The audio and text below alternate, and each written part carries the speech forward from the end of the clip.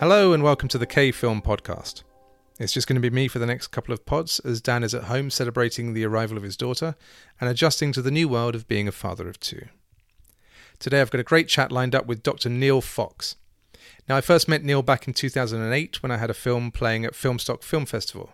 This is a film festival set up by Neil and his partner in film, Justin. And I can honestly say that Filmstock is the most fun I've ever had at a film festival. It's a brilliant experience which Neil and Justin designed entirely for filmmakers. Sadly, the festival closed in 2009, but luckily for everyone, it came back in 2019. And Neil has assured me that it will return again. Now, Filmstock is just one of the things we talk about today, alongside Neil's work as a scriptwriter for feature and short films, him being one half of the excellent Cinematologists podcast, which you should all be subscribing to, which incidentally is also a favourite of Mark Kermode. We talk about Mark Jenkins, a colleague of Neil's, and specifically Mark's film Bait, which Neil had a brief cameo in and which was also supported by Falmouth University, where they both work, as lecturers in between their work on films.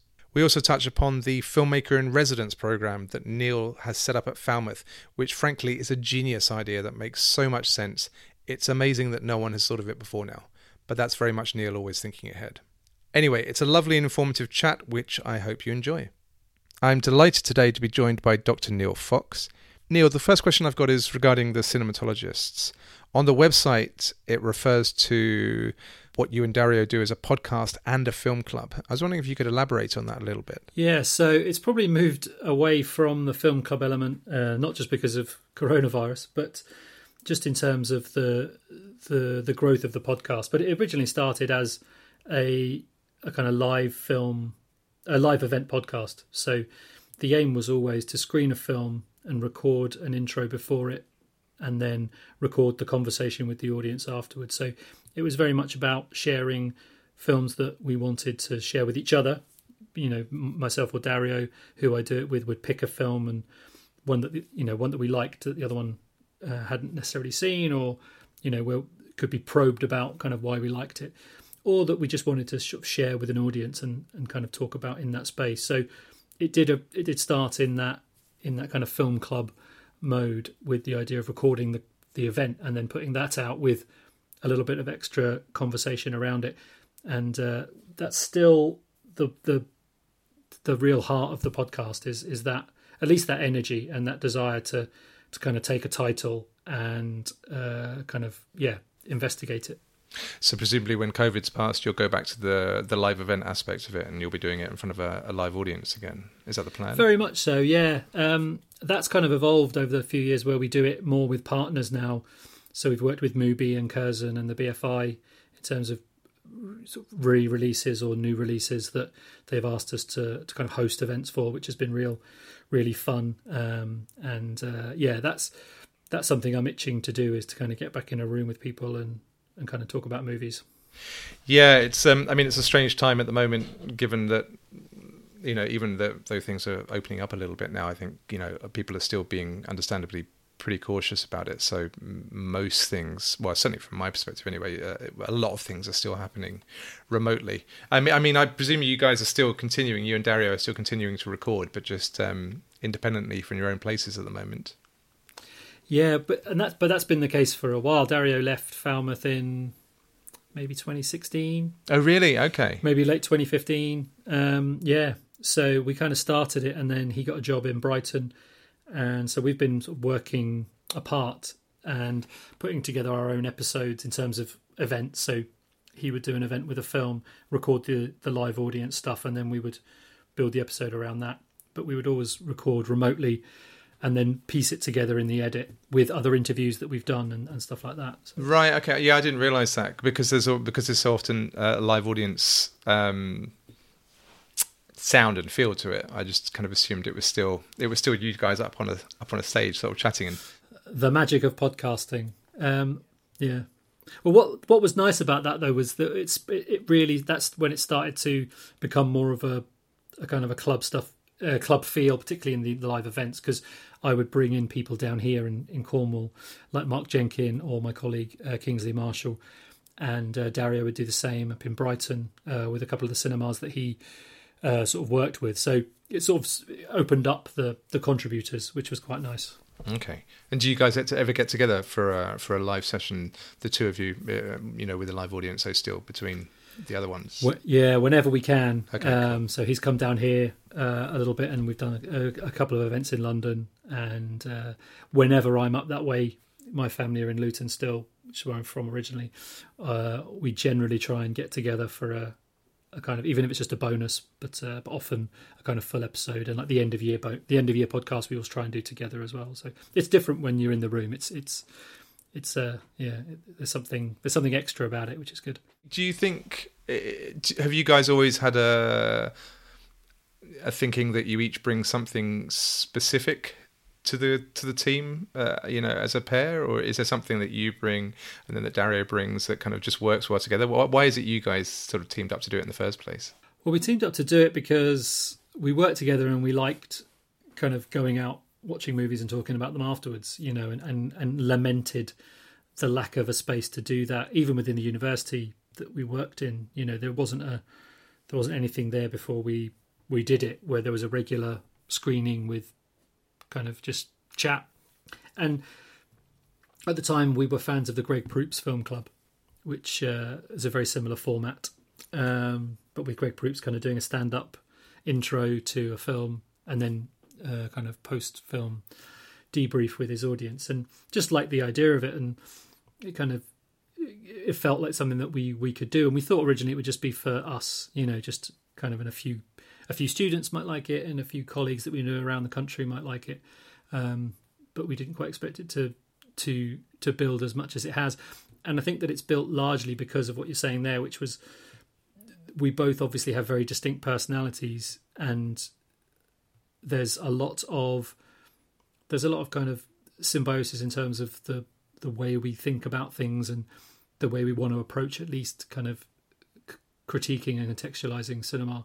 But it's clear that we're very different people, and we have different tastes and we have different opinions. And we've never really analysed it, but it's quite obvious from talking to people since the podcast has been going that they like the dynamic, and they like it best when it's just us two kind of talking, which I think is really interesting because we're always trying to incorporate more voices. But often people say, well, it's nice when it's just the two of you going at it, like challenging each other. Kind of either on an opinion or something else. Well, there's kind of a Kermode and Mayo kind of dynamic to it, I think, as well, where you kind of feel like it feels a bit like you're sort of two old friends just chatting, and they, sometimes they agree, sometimes they disagree, sometimes they bicker a little bit on something, and but it's all done in a very kind of warm kind of way. So it's quite engaging to listen to and just to follow along with. That's good. That's nice to hear. Do you guys have particularly different tastes in film? Yeah, very much so. Give us some examples. Well, he hates Pacific Rim, which is his loss. He hates Pacific Rim. I know. Yeah, he thinks it's bad, and on a basic level, there are lots of reasons why he's probably right. But there's a famous episode early on where we really, really get into it about Pacific Rim because I think it's great, flawed. Yeah.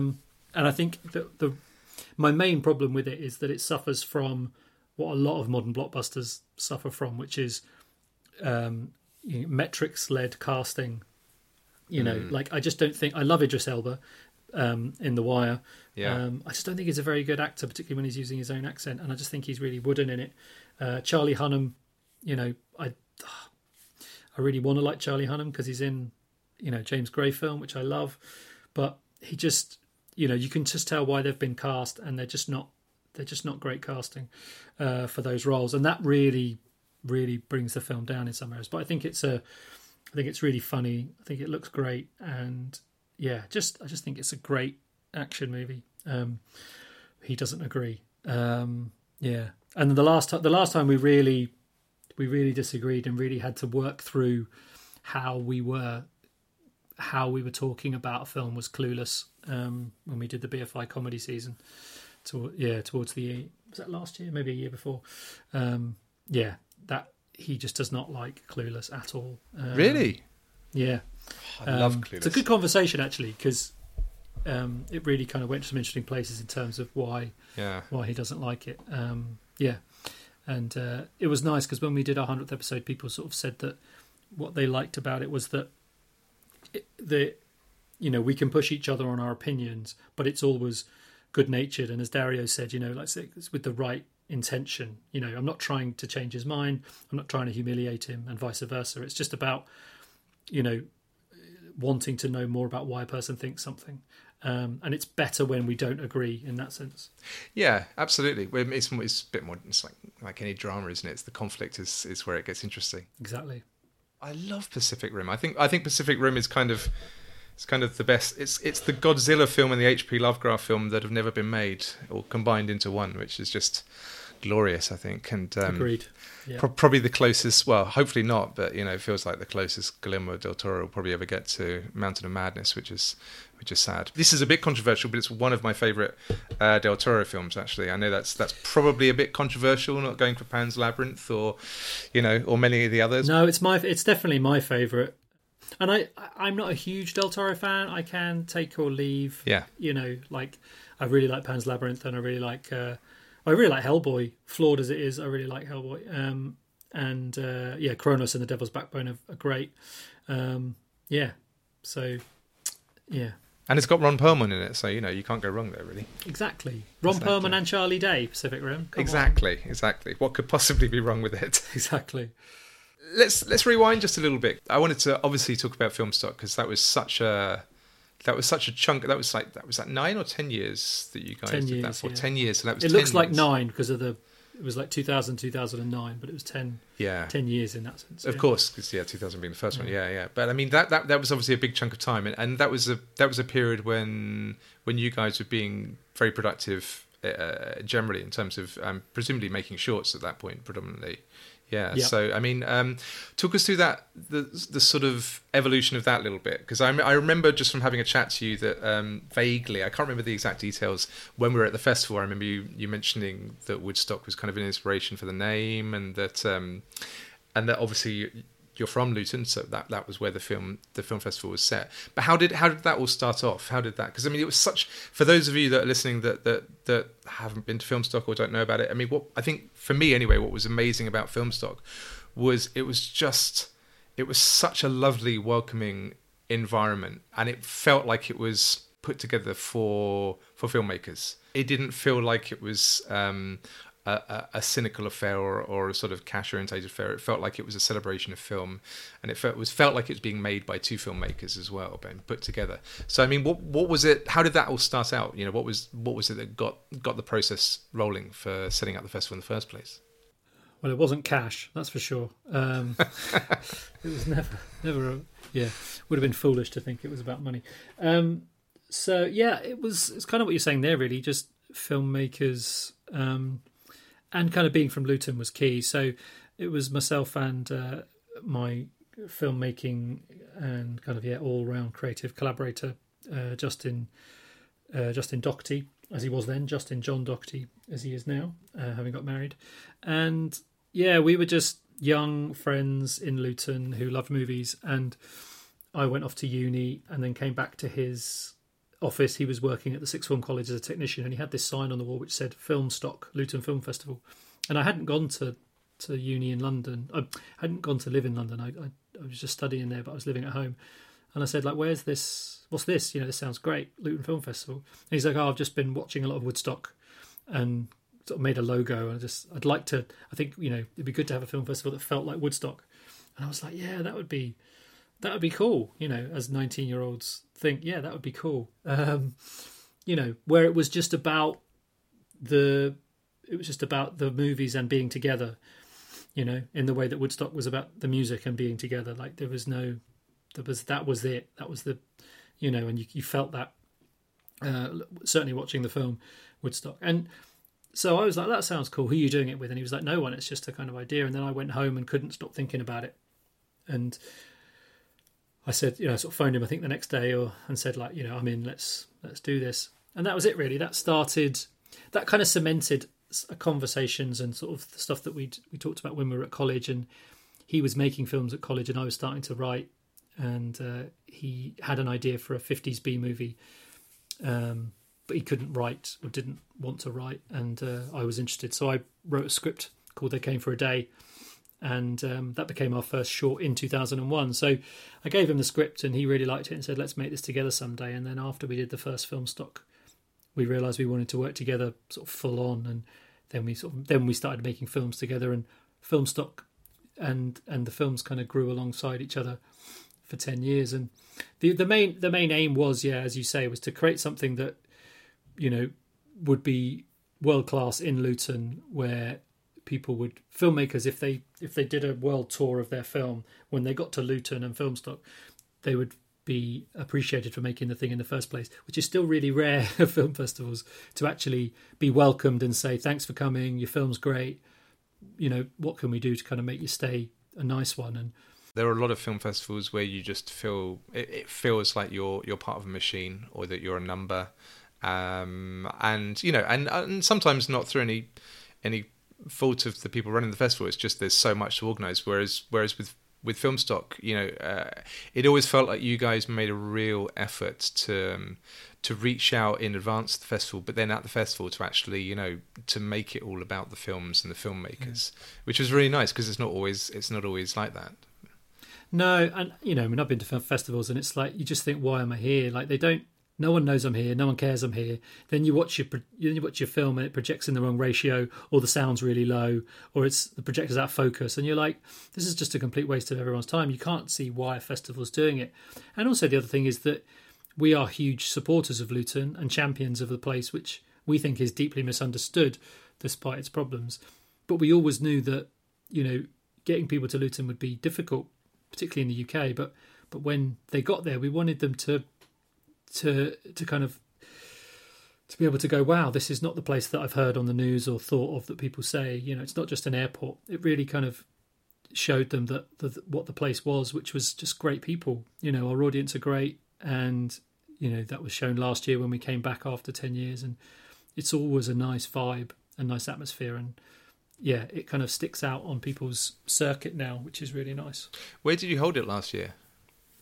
We had the Hat Factory. You had the Hat Factory back? Okay. Yeah. They closed for a major refurbishment, and we were one of the first things back in there after it reopened, which was nice. We used Justin's Jazz Club, the Bear Club in Luton, which is a fantastic space. And then in the interim between stopping the first time and coming back, a charity called Youthscape, which does a lot of Christian outreach work, particularly for young people, has this amazing space right next to Justin's Bear Club, Jazz Club. And that was, that was where we had our food and our kind of mess hall and the festival centre and a couple of screening rooms. It's a phenomenal space, and the kind of space that we would have killed for in the first time round, but we're so lucky to get this time. And they gave us it for the whole duration, and we're really lucky, and that worked out really well. And would you do it again? We will do it again. Yeah, obviously not this year, I guess. No, not this year. Even before that, we weren't. We did it as a one-off. Sort of like, we'll do this as a one-off and see how we feel about it. Because obviously, Justin and I don't live. We don't share an office anymore. We live 300 miles apart. So, to see if we could do it together, and if we enjoyed doing it together, and what it felt like to be back in the room, and it was so much fun, and it was so positive, and everyone had a great time, and it was probably better than it was the first time round. There was less pressure. It felt more celebratory, even though it was a very celebratory festival anyway. And we were like, okay, we could bring this back at any time, and knowing that there's an audience, and that it doesn't have to be. It was very different last year in terms of its makeup. So now it could be anything when it comes back, and we know that people will come out for the name, and that's really rewarding. So watch the skies, I should say. Okay. I didn't realise that the partnership between you and Justin as filmmakers started as a result of Filmstock. Like, I was never sure whether it was one way around or the other. But I mean, that's pretty much always been the dynamic, hasn't it? With you as writer and Justin as director.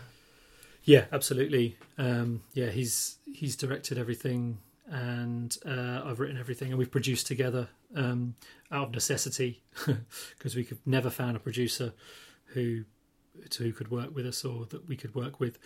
It's always just been the two of us, and that dynamic and that kind of split of kind of strengths and responsibilities has carried us through. It carried us through Filmstock and all of the shorts, and then onto the feature, and everything else we've done, like comedy shows and plays and running a creative space and all that kind of stuff. Well, let's talk a little bit about the feature, because the feature Wilderness, it's a period piece as well, which I wasn't expecting when I saw it, and it's got a very, for me anyway, had a very sort of French New Wave kind of feel to it. You know, talk a little bit about where that came from, because you guys got together and made that, I think, if I'm right, after a period of obviously not having done Filmstock together. And had you already moved to Falmouth by that point, or? Yeah, so yeah, I mean, we made our last short together in 2010, 2011. It's called "It's Natural to Be Afraid," and that felt like a kind of an evolution of our filmmaking, definitely from the earlier films. And around that time, just as you remember, it was sort of recession time, and all of our kind of film education projects that we were working on had just kind of collapsed in that debacle. So we found ourselves kind of having to do other things, really, and I went off and did a doctorate, and I'd started the doctorate just as we finished the last short, and then that took up my whole life, really, and I got a job teaching in a further education college in Bedford. And then I moved here in 2013, and then finished the doctorate when I was down here. And so we were just friends for that time, you know, like there wasn't really any space. And he was building his jazz club as well at the same time, and kind of working, sort of doing corporate work and stuff like that. And it was it felt like the right moment to change. It felt like the right moment to stop Filmstock and kind of pursue a different kind of filmmaking. But there were the other factors were just that we just couldn't do what we'd done before, and I had to think about a long-term kind of career change, and then so I did the doctorate, which then brought me down here to Falmouth.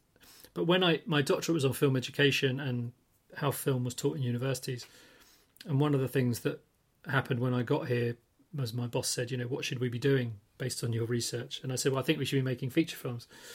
You know, like professionals should be making them, not students. But the students should be working on them, and we should be funding them, and we should be making micro-budget work, which was, you know, something I seriously believe in, and a lot of my research is in that. But there's also this is the filmmaker in residence project, isn't it? That you set up, yeah. So this was also me saying, you know, can I get someone to give me the money to make a feature film?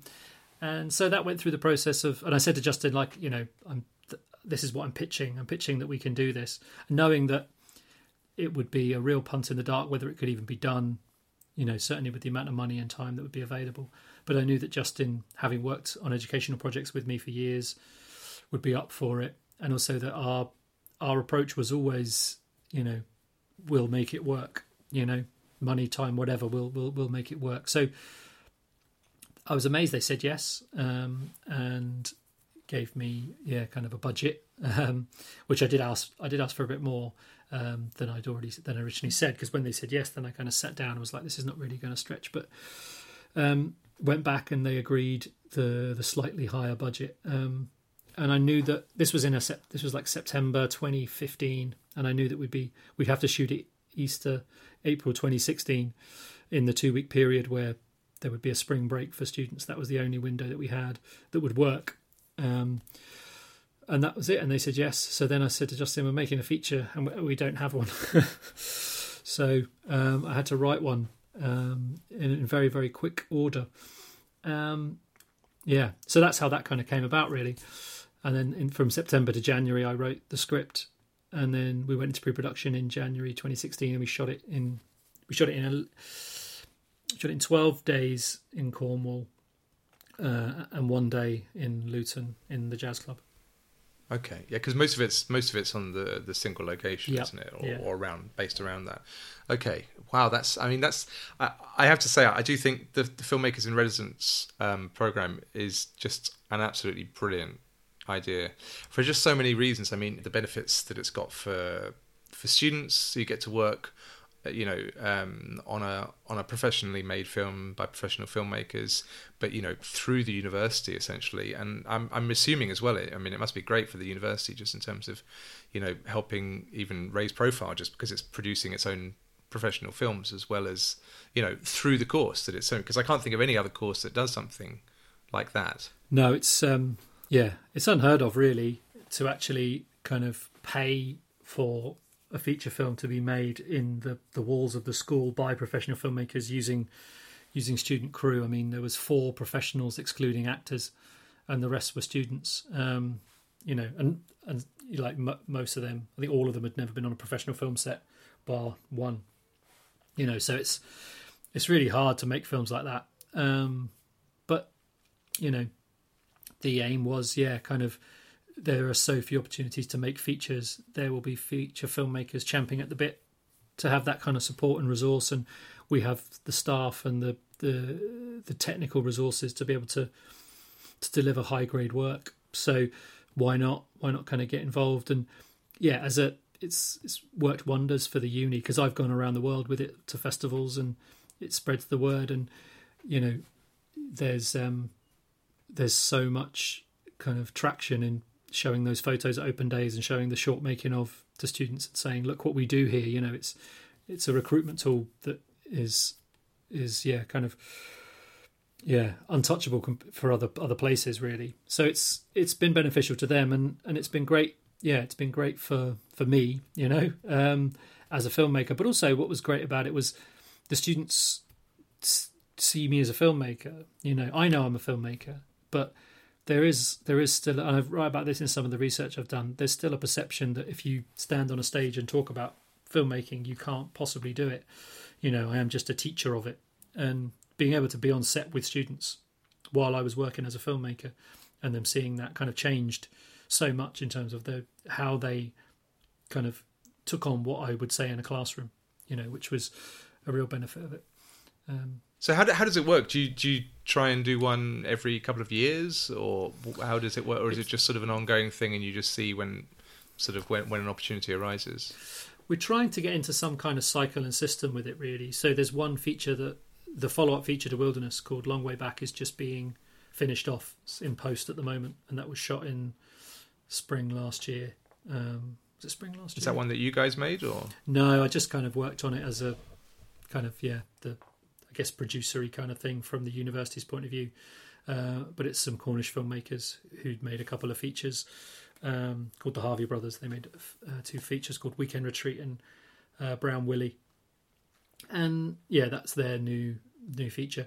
But we've also kind of got much more into short film work and sort of developing graduates and sort of building careers, really. So there's a lot of shorts that we've made that are either in finished or in post, where we've brought back graduates who are at different stages of their careers and funded graduate shorts, and brought kind of graduates who are working in the industry in camera or post-production back to be heads of department. So kind of hopefully speeding up their progression, which has worked really well.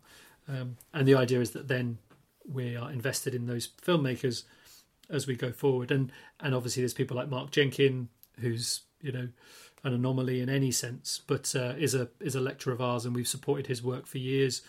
And obviously with Bait, that's kind of shone a light on what we do within the university in a huge way. As being mentioned in a BAFTA award-winning speech, could do, as you could imagine. So it's a good time for the university and the lab, the Sound Image Cinema Lab that we run, which is the filmmaking arm of the research school. It's an interesting model, because there's elements. I mean, it's obviously a university, but there's elements of a film school in there. There's elements of a production company in there. It's all kind of mixed into one, which I think is great. It's unique. Well, we teach indie filmmaking, really. The students want to learn. They want to learn kind of Star Wars level filmmaking. Because that's their aspiration of the sets they want to work on. But really, we teach indie filmmaking, and that's my background. Is how do you get the thing made? How do you make any project? Whether it, and that was the way it was with Filmstock and all of our shorts, is finding enough money and finding the right mechanism to get the thing made and get it out into the world, so that you are in charge of the process. And that's really hard. And of course, it's where the vast majority of people will start out as well, obviously. Yeah. So it's a really important grounding, I think. I didn't realise that Mark Jenkins was a lecturer at Falmouth. Has he been doing that for quite a while before making Bait? So did that sort of relationship build up as a result of you guys working together there? Or? Yeah, I mean, Mark's been a lecturer there for, I want to say, about 10 years or so. Just part time around his other filmmaking, and the film course had sort of a little bit of money in support of his earlier features, Midnight Drives, and then his kind of feature at Bronco's House, Happy Christmas as well, which is another sort of indie feature he made. And then Bronco's House was just the pre-Bait film that he shot on film. We sort of supported in terms of a little bit of cash, some students or graduates, and then resources, particularly post-production resources like dubbing and things like that. Dubbing and grade, usually in-house. So when Bait came along, it was just, it's Mark's next film, so of course we're going to be involved, kind of thing. And no one saw that coming, including Mark. We all felt he was capable and deserved it, but you just don't know what's gonna happen. And yeah, to be able to have sort of students on set as extras, watching him work, and then at the premiere in Berlin on a sort of 1,000-seater screen was surreal but wonderful. For me, anyway, watching it, one of the charms was that you can it's brilliantly synced, but you can kind of tell that it's been recorded in post production. But there's something about that gives it a charm, which I think just really elevates it in a way that you could imagine going into it. You think actually this might hamper it a little bit, but actually it's one of the most impressive aspects of it. I mean, was that something he talks about at all? Was it purely a technical restriction behind why he did it that way, or did he deliberately want to do it for aesthetic reasons? Yeah, I mean, they're all kind of mixed in together. The kind of the creative and the technical and the limitations. When he made Bronco's House, that was just the easiest way to do it. It's just easier. It's easier in terms of his kind of approach to the filmmaking. Get the image. And then get the audio, and he's interested in sound, so he's interested in the properties of sound as a cinematic tool. So it's like what can happen in that process of building the sound design, and he kind of scored it accidentally, and then got the record released on Invader Records, which was everything is just creative problem solving as he goes, and kind of making creative decisions. But Bait was, for many of us, watching it was kind of like a culmination of a period of work that Mark's been doing. So there's a couple of shorts on the BFI release, The Essential Cornishman and Enough to Fill Up an Egg Cup, which they're all made in the same way. Bait wasn't a new thing for him, although it feels like a new thing for the world. It felt like a step up in terms of a journey that he's been on for a while. And it was just, I remember sort of seeing the rough cut and thinking, like, this is something else. He's doing something else here, which is terribly exciting. Yeah. But for him, it's just a continuation of where he was going from the previous work. Yeah. It's well worth checking out to see. And I think I imagine Bronco's House will be more readily available soon. It's a 45-minute kind of featurette, and the BFI disc has his other shorts on, which give you a sense of kind of what he's been interested in the last few years. So, are you working on anything at the moment? Is there another feature in the being planned? Hopefully, yes. So, Wilderness should be out on video on demand in the autumn. We are with a distributor at the moment, sort of putting that together. So that will be released, which will be nice to have it out in the world. And then I've just finished the first draft of what might be the follow-up, which I finished in lockdown. So part of my summer will be second drafting that, but very excited about that. In the meantime, I've made a short, which was one of these graduate H.P. Lovecraft adaptation, which was directed by a sort of friend down here who's a sort of Falmouth graduate from, he graduated about sort of 10 years ago. And but this will be me and Justin kind of going back on the filmmaking road. Yeah, it's nice. It's nice to think about what's next finally, after a kind of period of kind of living with Wilderness and going through that kind of post-festival kind of sort of terrain of finding someone to release it. And we never thought we'd necessarily get anyone to release it, but kind of knowing people through Filmstock and through working at the university, we've met people who will see our, that will watch our stuff that we couldn't dream of if we were just a filmmaker. We used to say, like, kind of having a film and sort of carting it under your arm, and it's, just getting people's attention is hard. But when you do other things like festivals and teaching film, you just end up in these relationships with people that you just can't imagine any other way. And that was really nice, was having people watch Wilderness and say, actually, I think I can help with this, and sort of take it further than we probably would have imagined it would go, because it's such a small film, really, in any sense of the word. It's a quiet late 60s jazz romance, and shot for nothing. So it was always just an exercise, and the first film we wanted to tick off, and to know that it's going to have any form of release is really exciting. Yeah, although, well, that's the thing, isn't it? I mean, to get a feature film made in itself is, I think, a real achievement. It's so hard to do, but also to get a feature film made that is something that you want to, a story that you want to tell, and one that's as well put together as something like Wilderness as well. I mean, that must have been really satisfying as well, being able to travel around different festivals with it and showcase it and talk about it.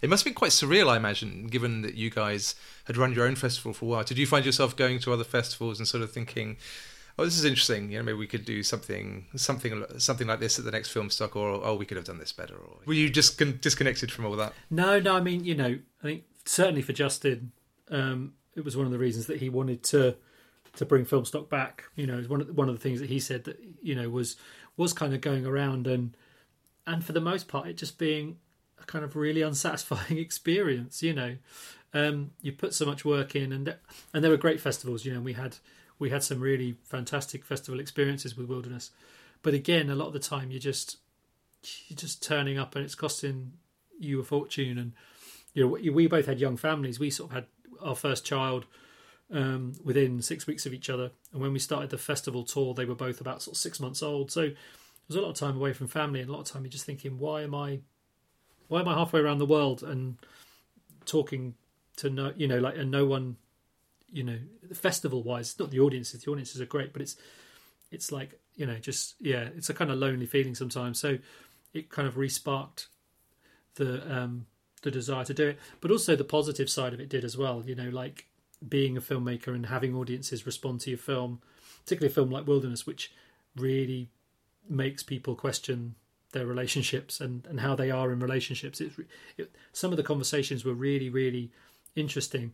And then knowing that at Filmstock there was a space that was really encouraged, and going to festivals where you're like, actually they want that spill out, they want there to be a conversation between audiences and filmmakers about the work, which was really gratifying, like you say, because it had been a while, sort of 6 years since we'd done Filmstock, 6 years since we'd made a film and toured it, to actually, to when we were on the road. So it was it was nice. It was nice to feel like a filmmaker again, for sure, and to know that we'd made something which really made people uncomfortable. Was fun as well. Yeah.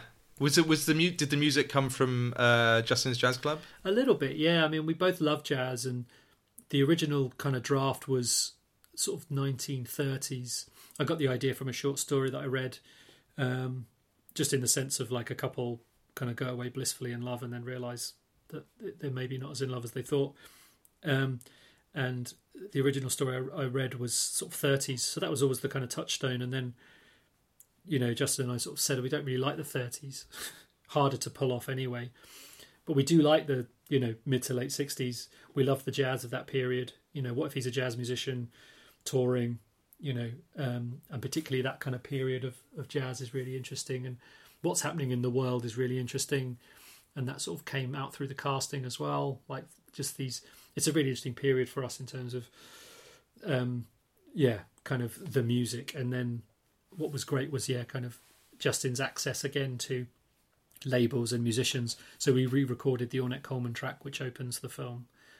We've got the recording on that. That's a jazz group that Justin knows, that we got to perform that, and then other labels helped out because they knew Justin, and artists played at his place. So yeah, like everything, you know, it's a community, and it's kind of building good relationships through what you do that help make those things kind of come to life. And the music really stands out for a lot of people, and that's, again, we're thankful that we've got those relationships to call on. I think I should probably draw it to a close there for the podcast. So I really, it just, all that it suffices to say is, again, thank you, Neil, for taking the time to join us. It's been brilliant to talk to you, not only about your films, but about the amazing Filmstock Film Festival, and of course the Cinematologists, which is a brilliant ongoing project in which I would strongly recommend anyone listening to this to tune in and listen to and subscribe to the podcast, because they're brilliant. They're a great combination of sort of film analysis and love of film, and just sort of general argumentative chit chats, which are always good fun. So thank you very much. Thank you. Yeah, it's been really nice to reconnect over the last few months and see you again and talk to you again. And I hope that when I'm back in Luton and there are less restrictions, we can catch up properly. Well, that's it for another K-Film podcast. I hope you enjoyed the chat with the brilliant Neil Fox. We've got some excellent podcasts coming up in the next few weeks, which I'm very excited about. So until next time.